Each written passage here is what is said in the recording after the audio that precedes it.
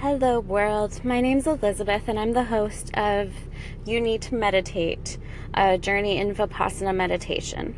So I will be focusing on speaking about Vipassana meditation specifically. I have definitely done various other methods and techniques of meditation, but Vipassana is the one that I stand by for sure.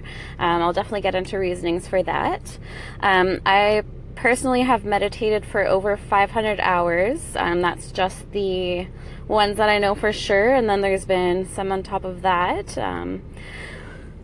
So right now I'm currently not in a very good meditation practice. I haven't meditated for a couple of years, since my fiance passed away 2.5 years ago pretty much, and so I thought I would start documenting my journey. I always wanted to start a podcast, so Anchor was the best way, and hopefully get back into meditation while telling you all about the benefits I've gotten from meditation and answering your questions and help you guys get motivated to start meditating yourself, because you have to meditate.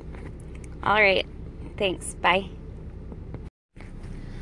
One thing I do want to talk about is I do not have a format set in place. I'm willing to change things as necessary and kind of make things up as I go along.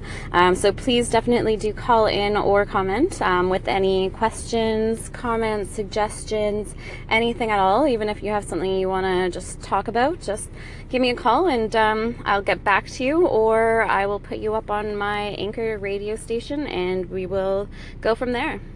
Thanks for listening. So I just wanted to talk a little bit about why I want to have this Anchor channel about meditation. I personally have struggled with mental health pretty much my whole life. I remember being 7 years old and being suicidal. As long as I can remember, I've just struggled with being happy. And the only thing I have found that has made any difference, long-term benefits for the mental health issues, is Vipassana. As soon as I went to my first 10-day meditation course, it just changed my life and changed who I am as a person.